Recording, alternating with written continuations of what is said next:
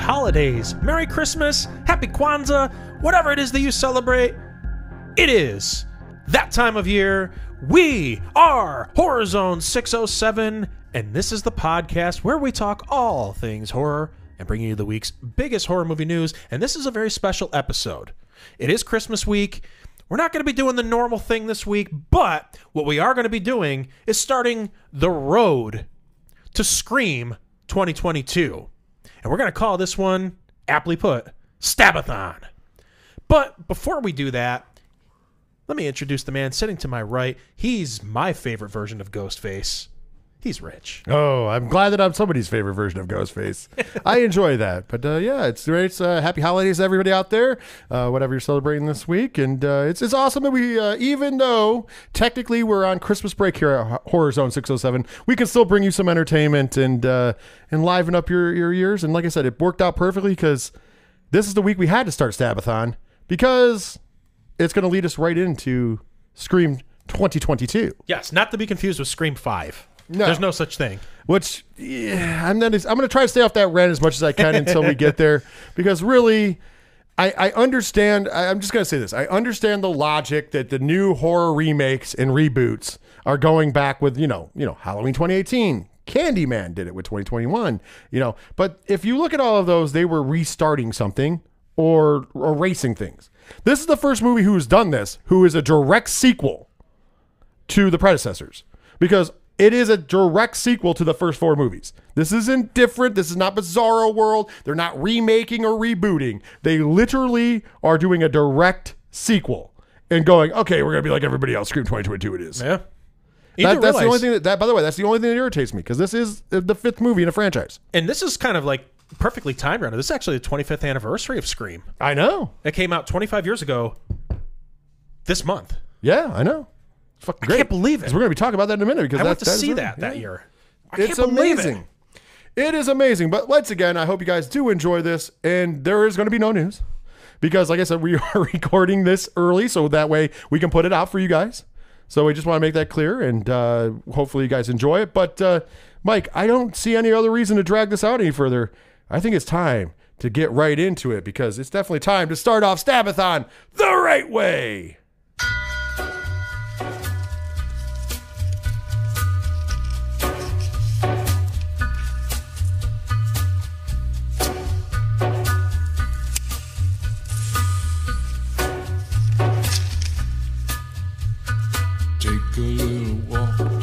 This music is some of the best music ever. I absolutely love Nick Cave and the Bad Seeds. Dude, this is one of those things when you think about iconic horror movie music, you usually think about a score piece. This is what I think of when I think about Scream. Yeah, and this was, they carried this over to each of the films. Yes. I hope it's going to be in the new one, too. I hope so, too. Of course, they added also other badass music because each one I think we're going to play a little bit different. But for the original, there's no way you can't play Red Right Hand. Red Right Hand. There's no way you couldn't. I mean, there could be an argument of, the cover of a couple different covers that they do on this album. One being Youth of America. Yeah. Don't Fear the Reaper, which is probably the most famous one in the background of all time. I absolutely love that version of this. Yeah. Love that version of it. That's one I want to cover someday if I ever do an open mic night or something. They have a really, really cool a soundtrack. And they have, of course, School's Out. Yeah. Alice Cooper's on this as well. They have really cool soundtracks. I think we're going to talk about that probably inside of these reviews because the one thing that is synonymous, especially with the first three Scream movies, is amazing soundtracks. Yeah. Like they were one of the best soundtracks. And this is back in a time where, I guess for some of our younger listeners, they might not understand how big movie soundtracks were. And I'm not talking about score pieces. I'm talking about professional music on a soundtrack. Robin Hood, Prince of Thieves. Yeah, there's a lot of great soundtracks. And every great movie, or even bad ones, had soundtracks, and some of them were better than movies in some cases. And I've gone on record, and we'll get there eventually, of saying Scream 3 has one of, if not the greatest soundtrack of all time. It's a big one. And Freddy vs. Jason also has an amazing soundtrack. There's quite a few out there. Yeah. So my favorite ever was Forrest Gump. I'm just going to put that out. Really? Forrest Gump had every major fucking song you could ever hope for. There was it's a double disc It was a 3 maybe.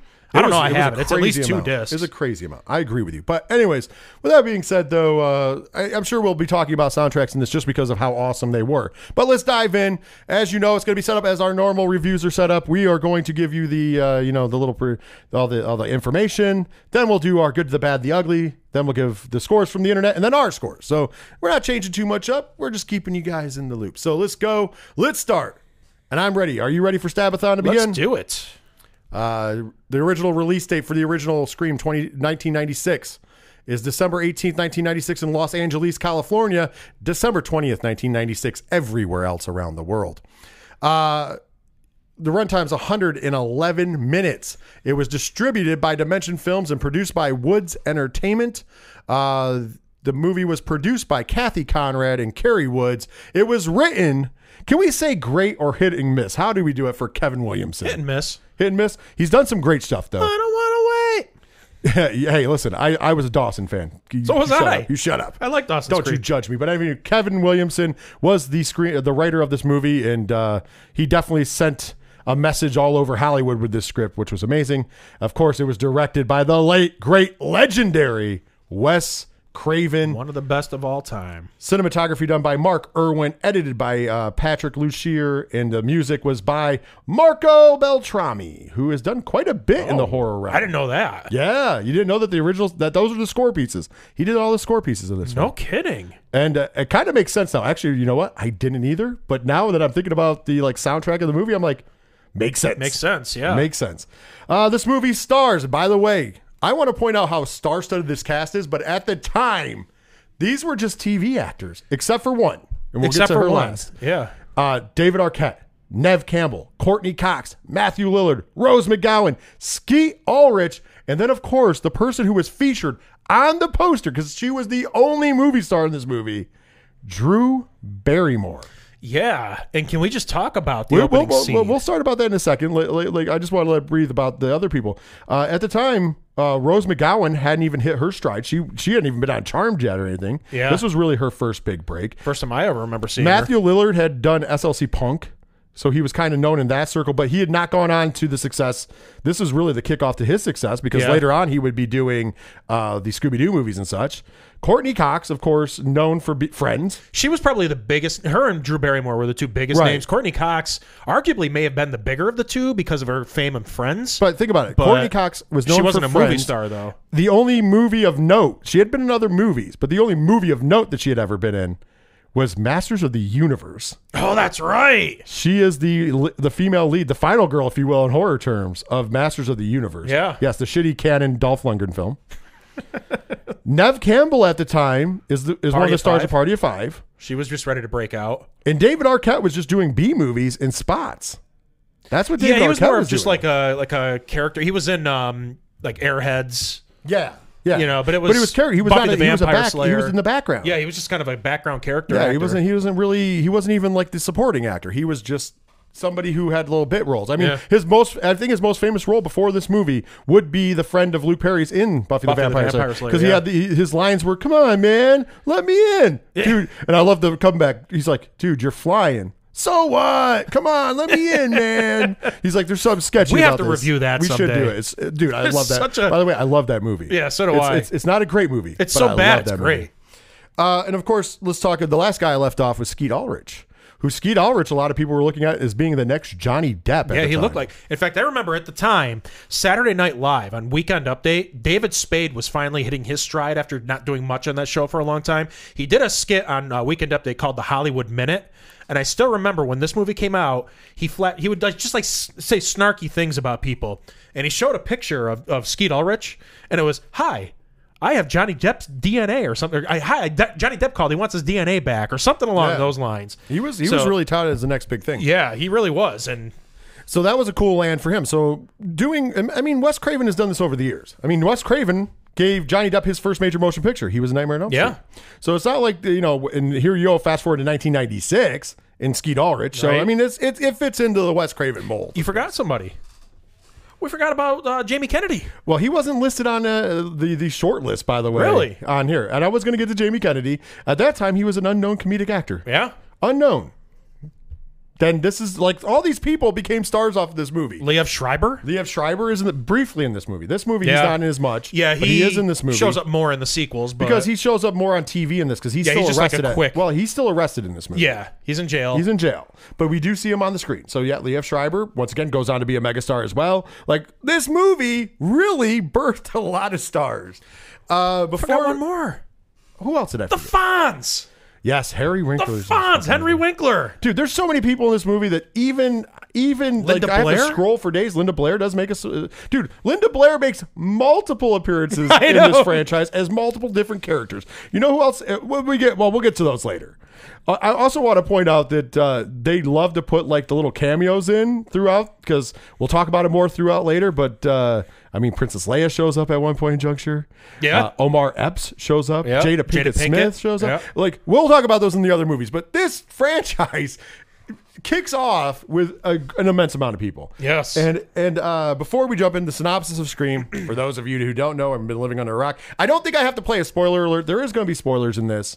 But I don't. Anyway, it's fun. You want me to play it? All right. So, ladies and gentlemen, you have been warned. We are going to be talking spoilers when we jump in the synopsis in our review. So, here is your spoiler alert.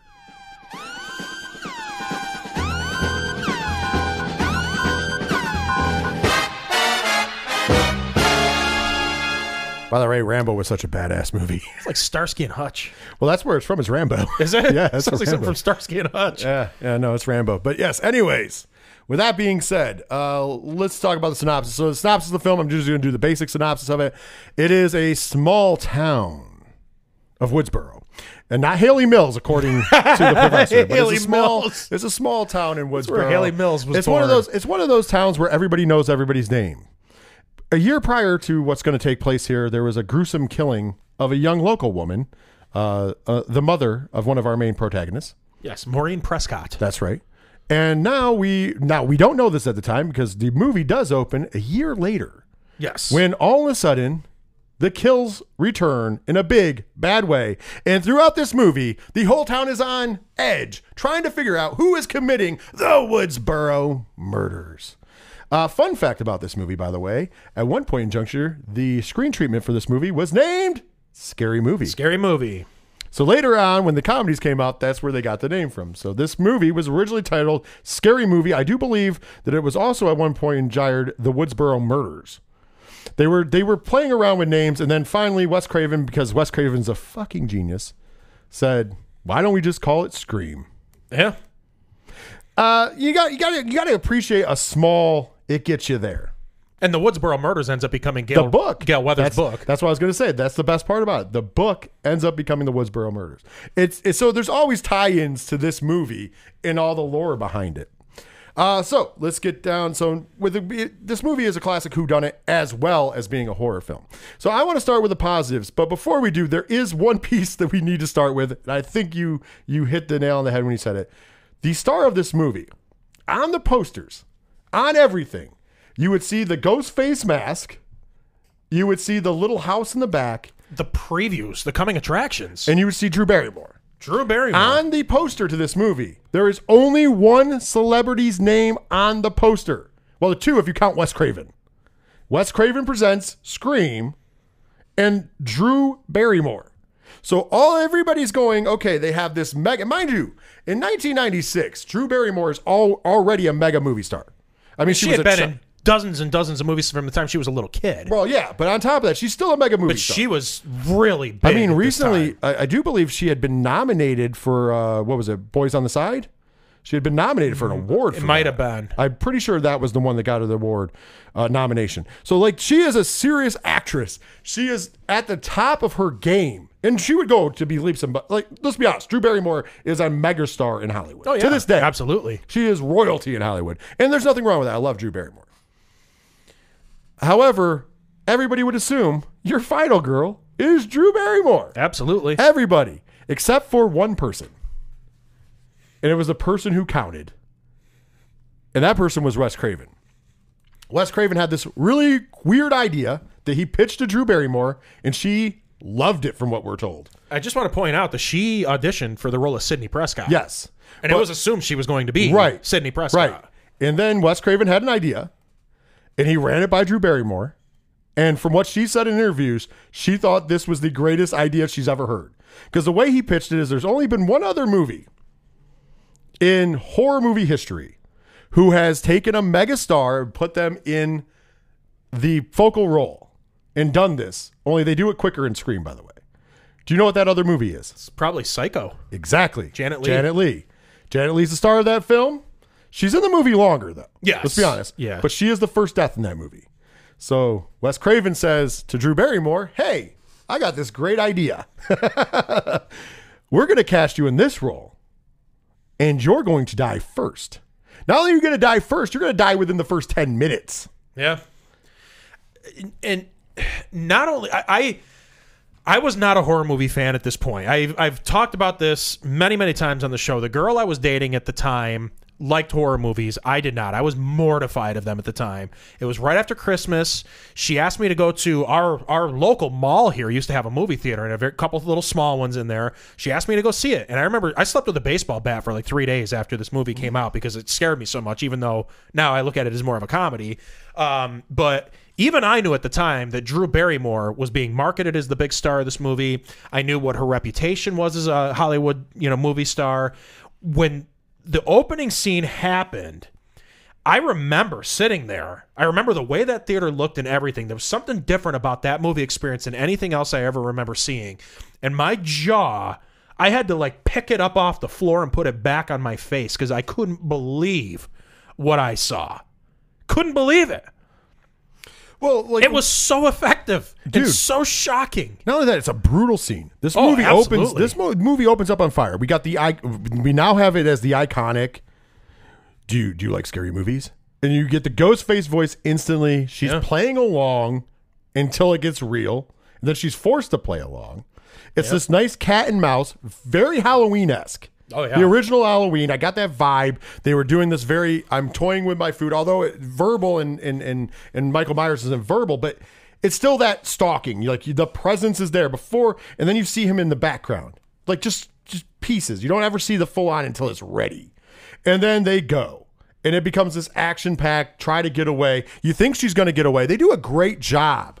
And even up until the point of her death, even up to the point, she gets outside, she's crawling, she looks like she might get away, you see her parents coming, you're like, oh man, this is where the parents are going to run the guy off, and that's going to be it. And then, nope, he stabs her, and then the parents come out to find her disemboweled hanging from a tree. Yeah, and that scene had to be cut big time. Oh, yeah. Big time. Oh, yeah. I would like to see an uncut version of this movie, which I don't think has ever come out to this day. No, there hasn't. There's been some footage on the documentaries for the releases, but they've never shown the uncut. They've just shown some extra footage. The body cast that they used for that, I always thought it was her with some sort of prosthetics or something on her. It looked real. Yeah, it's amazing. And that's how we open the movie. And the reason why we were calling that opening scene is because that is what makes an iconic franchise. That opening scene alone lets you know that this is not your average movie. Yeah. This is going to be a great movie. And I think without that opening scene, without the genius of Wes Craven thinking about that, and without the bravery of a movie star like Drew Barrymore going, I'm willing to do that. Because that, by the way, well beneath her. At that point in juncture, she could have said no. But it also shows that she's got a good sense of humor and that she doesn't take herself too seriously. And she enjoyed it. To this day, she does interviews where she's like, I thought it was the most fun I've ever had. She just did one recently with Courtney Cox, talking about the new movie that's coming out. Yeah, she said, I thought this was the greatest thing I've ever done. It was hilarious. It was fun. We enjoyed ourselves. She was like, Wes was a genius. He was absolutely right because now I get stopped. She's like, all the movies I've done, of course, people recognize E.T., everything else. She was like, but Scream is one of the movies that comes the first thing that comes up. Yeah. It's amazing. The thing that also got me with that, too, is, that happens. You see the parents, they get home, they hear her on the other end of the phone line.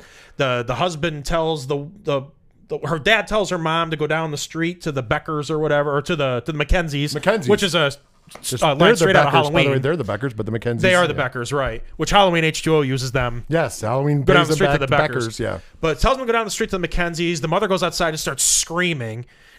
you see the father walk out, and then you see the shot come into Drew Barrymore hanging from the tree. And then we go title card. And then it goes to the title card. You hear the phone ring. You see the scream thing on there, and then you see Neve Campbell sitting in her bedroom. Yes. And you kind of hear some thumping around outside. And I thought they were going to do the same thing again at that point. Yeah. I was like, oh my God, is this whole movie going? Because I didn't know horror movies at this point. Keeps you offset. So with that being said, now we're going to go into our goods and the bads. I think that is such an iconic opening scene that you have to give it its due, and that's obviously a gigantic plus for this movie. Absolutely. Listen, unlike the last review when we were recording, like Newspeak, we're recording this early, obviously for you guys, but we had just done the Black Christmas 2006. Yeah. We started off with the bad or the good because the bad far outweighed it. This we're going to still start out with the good because in this case it's the opposite. There's very little in the much bad. That's bad here. So, just a peek behind our own reviews. I know we both agree on this. So let's go into some goods. Once again, we always talk about atmosphere. This movie has a ton of great atmosphere. It is small town America, which is where most of us live. I understand some people live in cities and, it is what it is, but most people, just by geographic like features live in small town USA. If you're from the U.S., if you're from the people who listen from another country, we appreciate you. We love you.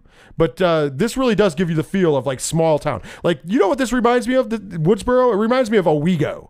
Like where we live in New York. It reminds me of Owego, New York. This nice little like some houses that are out in the middle of nowhere. Yes, yeah, and then there's the little town, but it's all nice. Like that is what Woodsboro is. This is not a place where the serial killer element is seen. So this place very, very struck because a year ago, Maureen Prescott gets murdered. Now we have the Becker girl gets murdered. And then shortly here, all hell's going to break loose. Yeah. And so the town is on edge and, it really feeds into that. And there's a high school mentality. We have kids in high school. We get to meet all of our main characters. They're all in high school. They're all a group of friends. And now we start getting into whodunit. At this point, and let's just point out, too, right from the start, they're all red herrings, too. Oh, yeah. Everybody. I mean, Billy gets arrested. Yeah. After the Becker killing. He gets arrested because they're like, A, you have a cell phone. Because they find that. B, you used to date the victim. So MO 101. Stu did. Stu did. Stu dated them. And then, but still, he got, so it's a weird thing. Because, when they have the scene, they're all accusing each other, even. Right. Like, yo, you had the motive. Of course, Randy. Played by Did Jamie you find Kennedy. her liver in the mailbox? Because I heard they found the liver in the mailbox next to her spleen and her something or other, pancreas, I think. Yeah, it's great. But anyways, I digress. So the positives of the atmosphere. Another positive we just mentioned, fucking comedy. This movie is self-aware. Yeah. It's meta. And it's hilarious. And the Randy character is really the character. Honestly, Jamie Kennedy has never been better than his role as Randy. Because as Randy Meeker, he ends up... Meeks? Is it Meeks? I thought it was Randy Meeks. It's Meeks? Okay. I thought it was, for some reason, I thought it was You're Meeks. confusing it with Halloween 4 with Sheriff Meeker. Oh, yeah, that's right. I am. Damn. And his daughter. Oh, yeah. Well, that's 5. Anyways, with that being said, I am confusing it. But anyways, Randy is turning around and he holds it together. He tells us all the rules of horror movies. He tells us what's good and bad ideas. And he's also good in comic relief. Now, other people are too. Matthew Lillard kills in the comic department. Everybody has their little things. I mean, we famously play the I'll be right back. Yeah. Like they make fun of the rules. They play fast and loose with the rules. But this movie also shows you the rules work. At the same time that they do that, it's still a brutal horror movie. Somehow they found the perfect balance of, hey, we can tongue-in-cheek this, we can make it a lot of fun, but we can still make this brutal. Because the kills in this movie are not for the weak of heart.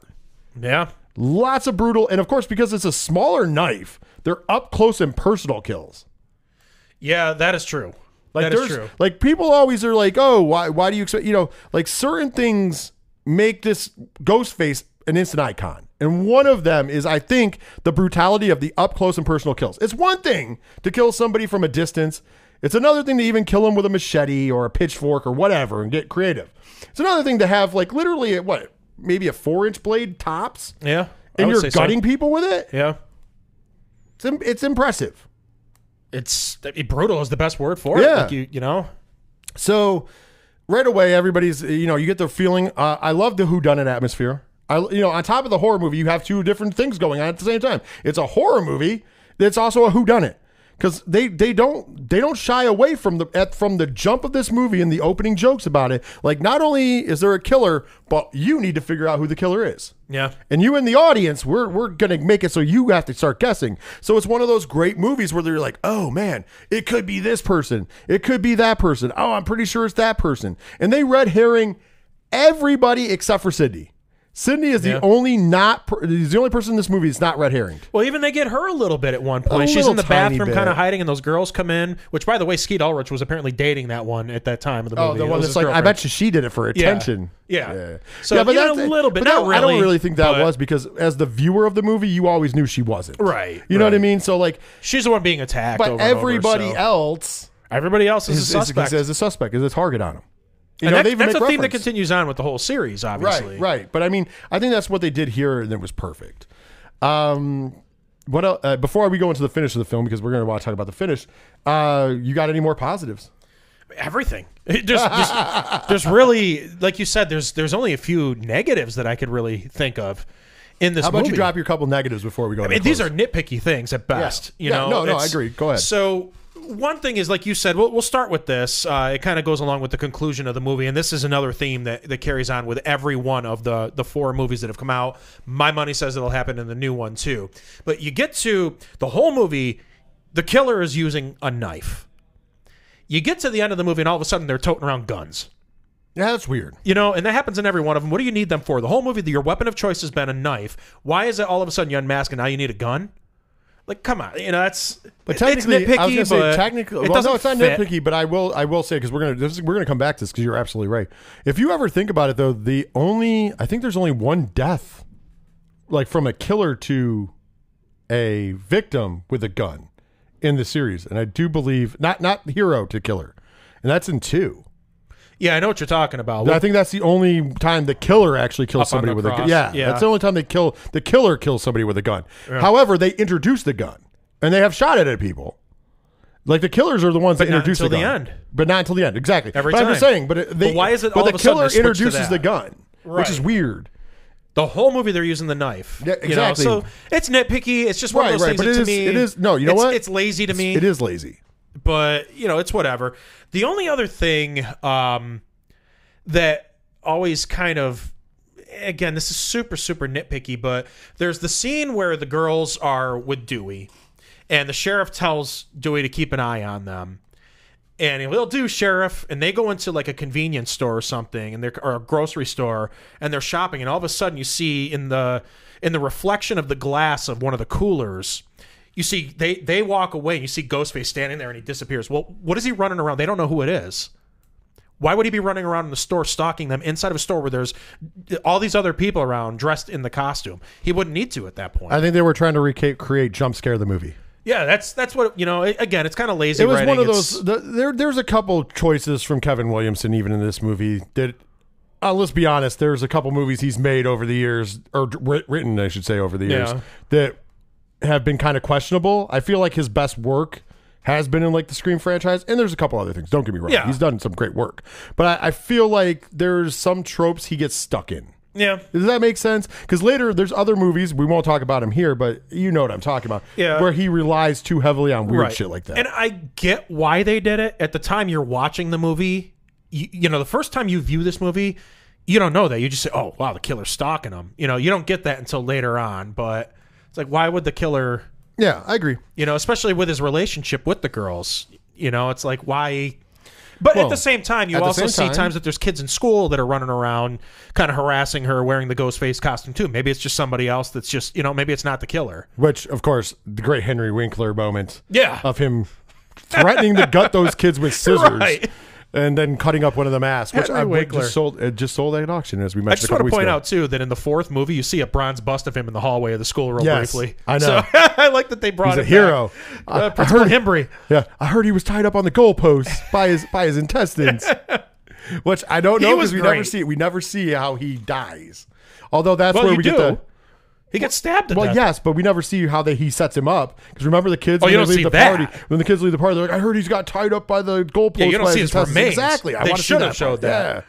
But there's the fun part where Wes Craven does make his cameo as Fred the janitor. Fred the janitor. Dressed in complete Freddy Krueger Wearing garb, a Freddy, yeah. sweater. Did he have and the fedora. glove on too? I think he did have a glove on, but it wasn't knives, obviously. But Right. he definitely had the fedora and What'd you say? the green and red sweater. So that was really funny. Those moments are great in this movie, by the way. Yeah. Those are the moments that you go back and you can see, like in this. There's some that are even further in the back, going through and seeing all the Easter eggs that they took good care of putting in this movie, and all the callbacks to other horror movies. And it wasn't to insult them; it was like as homage. Yeah, if you actually listen, really pay attention to the movie, there are dozens of horror movie references in this film. They mention all of these other horror movies, and there's little references to, I mean, it's mostly Halloween.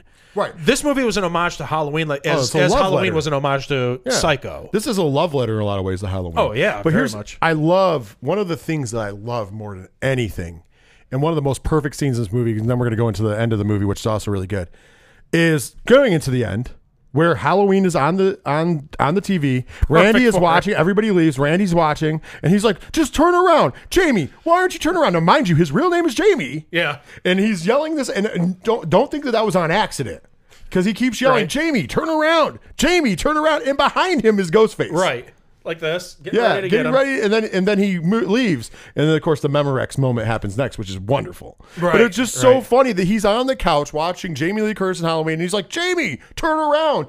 And it has been said, Kevin Williamson said that wasn't an accident. Right. That he was yelling Jamie, and his real name is Jamie. Right. Turn around, because all he had to do was turn around.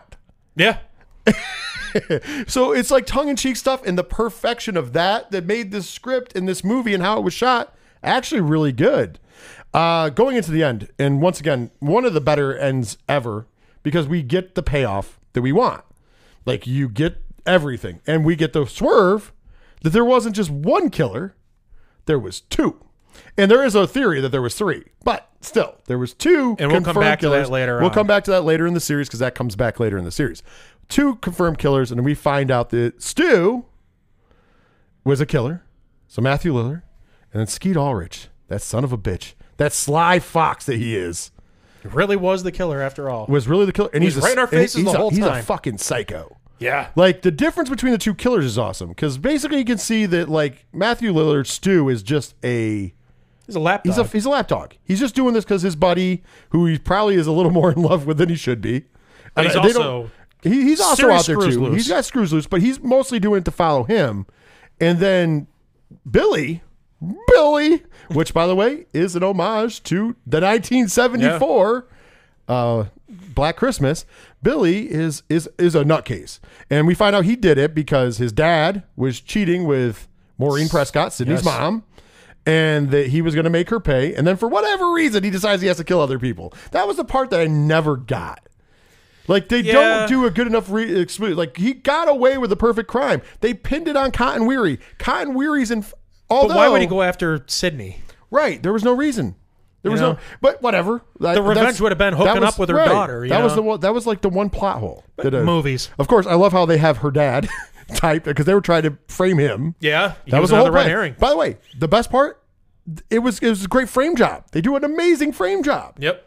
Like, they have it all planned out, including the fun part where they stab each other. And of course, the famous, "I feel a little bit woozy, man." I love that.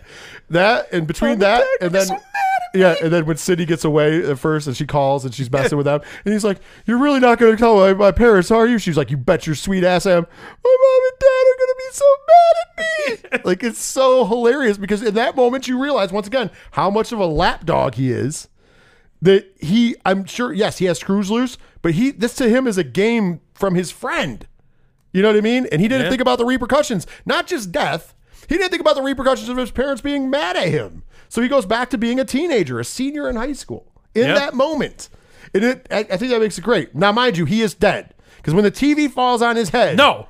Mike C. Absolutely not. Stumacher is still alive and well. you son of He's a going to show up in Scream 2022. By the way, he is alive. I have a new theory about that, but we're going to save it for later towards when the movie comes out, because it's just a theory. It's not like I know anything, but I want to save it. But I will tell you off air, just so you hear. I have a new theory about who the killer is, by the way. So that's a tease for you guys later on. I don't want to ruin it now, because we're going back to this review. of course, the end of the movie comes, and finally, we got Stu Macher meets his demise via television set, which old school TV. For you young listeners, TVs used to be a lot bigger and a lot heavier. So when one falls on your face, it's not a good day. Yeah, those things would weigh. I had a 25-inch television, which back then was a big tube TV, and that thing weighed over 100, or had to weigh close to 100 pounds. And it was hard to carry. I was strong, and I couldn't carry mine. The TV that gets dropped on his head was easily at least a 38-inch screen, if not bigger.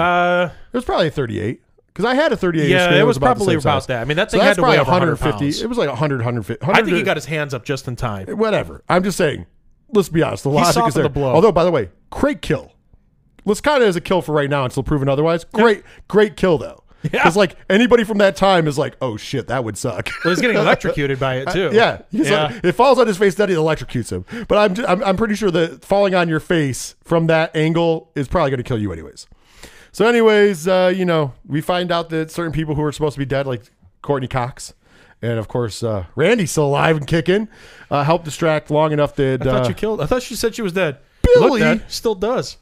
Billy gets taken care of, but then he does they do the final part with the gun that I do like in this movie, and it becomes, once again, a plot device for future ones, where she's like, it's okay, it's over, it's not like a horror movie. The bad guy doesn't get back up. And then they do the fun tongue-in-cheek where he's like, boo. He literally sits up and says boo. And she's right like, after Randy bang. says, be careful. This is the moment where the presumed dead killer comes back for and she's one like, final scare. And she goes, it's not a movie. That's not going to happen. Not in my movie. And then all of a sudden he pops up and just boos. And she fucking shoots him right between the eyes. Right in the head. I love the finish. That's the end of our movie. And once again, the negatives, I can agree with some of you. There's a couple plot devices. There's a couple little things. Just nitpicky. But let's be honest. This movie, from front to back, is one of the greatest horror movies ever made. And it's one of the best movies ever made. Yeah, I agree. So before we give our scores, our official scores here, we like to give the scores around the internet. Let's see how everybody else deals with it. IMDb gives Scream 1996 7.3 out of 10. Metacritic, just critics alone, gave it 65% out of 100. Rotten Tomatoes, combined score is 79%. And Google users, 84% liked Scream 1996. Listen, man, I'm going to find myself a little higher than a lot of them. Yeah. For all the reasons we did, my score is simple. Listen, this movie is at the end of the day, in one movie, it catapulted Ghostface as an icon of horror. In one movie, it established that this should be a franchise, because I don't think anybody left that theater. They didn't do the tease at the end like you do in other movies. The killers die in this movie. Like, that's unusual in horror movies. Like, usually you get if Jason dies, you get that little clue that he's coming back. If Freddy, quote unquote, dies, we get the little clue that he's coming back. That doesn't happen here. After that final shot in between the eyes, we start rolling the fucking credits. And we go outside the house, you see the cops pulling up, and eventually it fades to black. And then it goes into the slice cut things. But we start rolling credits. It's over. Right. Movie's over. Right. No tease for the future. But I think everybody there was like, man, I need more from this. And this needs to be a franchise, as it was. And it still is. And remember, I made the challenge that I was going to prove how this was probably a better franchise than Halloween, in my opinion. And we'll go through that. I just want to remind everybody, I'm not crazy. We'll go through that. So much like Halloween, you do have a first iconic movie. Like, you have the surprise kill of the megastar of the film that all of the promotional tools are behind. You have, she dies first within 10 minutes. You have, the whodunit atmosphere. You have a great amount of comedy, as well as having brutal kills. This wasn't like, Wes Craven went to the well like Freddy Krueger and we just get tongue-in-cheek slapstick stuff that becomes less scary. No, this movie is still scary. There's still a lot of suspense. There's still brutal kills, but there's still funny moments. Oh, yeah. And a great Scooby-Doo ending. Exactly. It's everything you could ask for. Especially if you're in our age group, because Scooby-Doo was big. And we really do get a Scooby-Doo ending. We really do. And that's another nice nod to these movies, the Scooby-Doos. But yeah, I think this movie's great. This is possibly Kevin Williams. If this is not his best written movie, it's his top two. I'd have to see a list of everything that he's written, but I can't imagine that this isn't his best. I think this is he's done some amazing stuff, but I think I Know What You Did last summer. I know that. Yeah, he also he's done a couple movies that we really like, but I mean, I think this is still his best piece. I would agree easily, Hands and that's down. not saying anything bad. That's not saying anything bad about him and his writing. That's just saying how good this movie was. And Wes Craven knocked it out of the park. The guy who everybody was like, well, your career's over, somehow, again, for the 20th time in his career, found out how to reinvent himself. Right. Because the one thing most people forget about Wes Craven is every time he hits a hit, everybody's like, well, that's it for him. But he seems to just keep moving it over. Right. And here's the thing with Wes Craven, too. You know, you got all the great legends. You got Hitchcock. You know, I would say Hitchcock, with all those legendary movies, Psycho was probably his best film. I think that's one that, you know, some people may dispute that, but I think most people would agree. John Carpenter, I would say Halloween was his biggest film, even though he had a lot of The Thing was fantastic. Yeah. The Fog is fantastic. All these other movies he did were fantastic, but Halloween was his big one. Wes Craven also did A Nightmare on Elm Street, and I would say that Freddy Krueger is, you know, probably the more iconic villain of the two. I was going to say, if he's not, well, you got to be honest. Freddy Krueger is either the number one or number two most iconic killer in movies of all time. It's either him or Jason, and it depends on your list. Over the last 25 years since this movie came out, Ghostface is in that conversation now. And when you want to compare these things, really, when you think about it, what is the better movie? Scream or Nightmare on Elm Street? Because they're pretty comparable in terms of they're two different types of movies, but they're both slashers. They're both excellent. I mean, it depends on what you're looking for. In the same conversation. I mean, if we're talking Nightmare 1 versus Scream original, if we're just talking about those movies, the only real difference is Nightmare 1 is super mean-spirited. Like, that movie is a terrifying movie. Oh, yeah. Like, that is the scariest of the Nightmare movies, hands down. Right. Because that is where Freddy, this is before one-liner Freddy. Right. Like, you have a couple like I'm Your Boyfriend Now, but even how that plays out doesn't play out like slapstick. Right. That plays out as creepy as shit. But then you know, so like that's the mean-spirited movie, where this is more of a movie where you're like, okay, I like the roller coaster ride he sets us on. Yeah. Because like the comedy actually gets you to forget that you're in a terrifying movie. And what that does is when the next terrifying thing hits, you're like, son of a bitch. Right. I forgot that this is a thrill ride.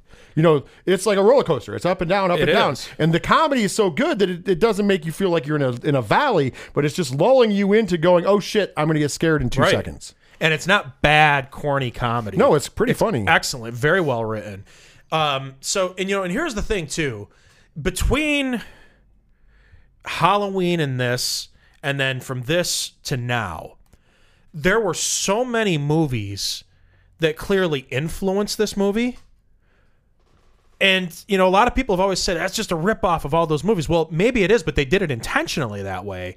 But how many movies has this inspired in the last 25 years? A ton. I'd say maybe more than Halloween, although Halloween is the one that inspired all of it. Well, the only reason you can argue Halloween's more respected and is inspired more is because everything's been inspired. Right. So but there was a shift in the tone of these movies from Scream forward. Oh, yeah. They were always more serious for the most part between Halloween and Scream. Well, this movie directly inspires H2O. Oh, yeah. H2O borrows Scream elements in H2O, which is a great movie. Music, for God's sake. Right. But it borrows that from it. Oh, yeah. So there it is. But there's just everything copied this. You had Urban Legend. You had I Know What You Did Last Summer. You had there was so many of them that were inspired by Scream, because all of a sudden now you're going from no-name actors to getting these up-and-coming, rising, big-time stars. We got to get the big star for the opening kill. We got to do this. We got to do that. We have to take this. It wasn't like that before Scream. I take it a step farther. This movie really inspires, and not, mind you, is not the first movie to ever do a kill really quick into a movie. There's been a ton of horror movies, but this was the first one that really popularized it, and that's become a horror trope now. Actually, for better, for most part, unless it's cheesy. And then the other thing that this really inspired that people don't really give it credit for, and I think you should, is the rise of the dark comedy. Yeah. Like, without Scream, do we have Shaun of the Dead? Oh, yeah. Without Scream, do we have later on Cabin in the Woods, which is a really good movie, but it's hilarious. Or one of our favorite movies, and Ready or Not. Oh, yeah. Would you have any of those movies without Scream? Scream made the dark comedy a popular thing. It did. But again, every movie after this for how many years took a big-time celebrity, cast them to be the opening kill. Oh, a ton. Once again, this is a highly influential movie. Very big. Even though it was very highly influenced by Halloween and Nightmare on Elm Street and Friday the 13th and everything else, because they mention them in the movies. You go back and you listen to this, it's amazing how many different movies that they reference in it. But this movie influenced so many, and this really has, in a lot of ways, become one of the greatest horror movies of all time. People may disagree with that. I think that that's pretty much a pretty good opinion to have of this movie at this point.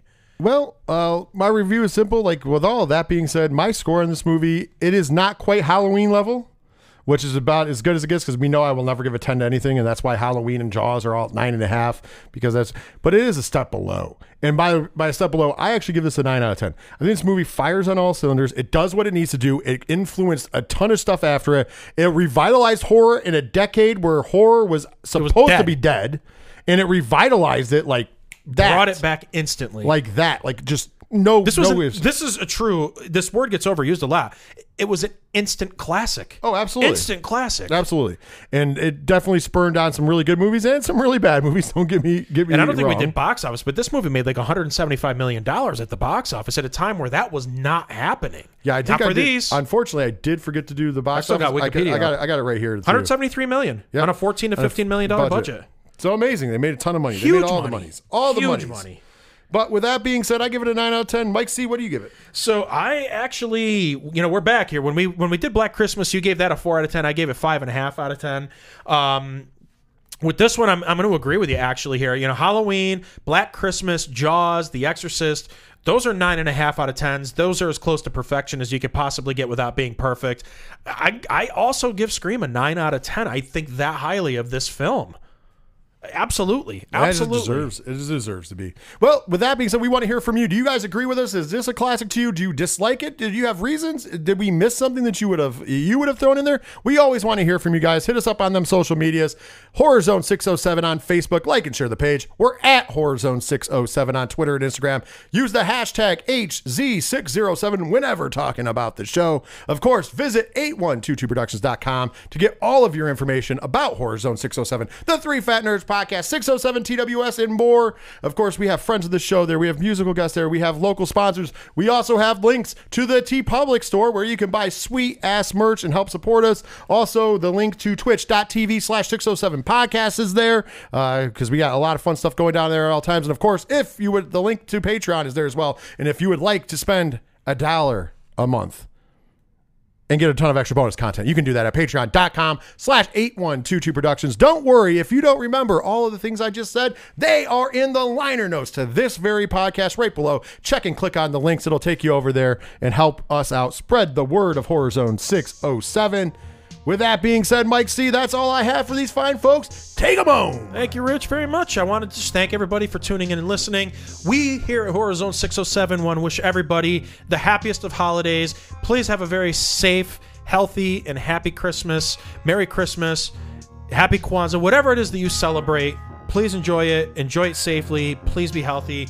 And next week, we will be back with our review of Scream 2. So, until then, for Rich, Spooky Mike, saying, see ya!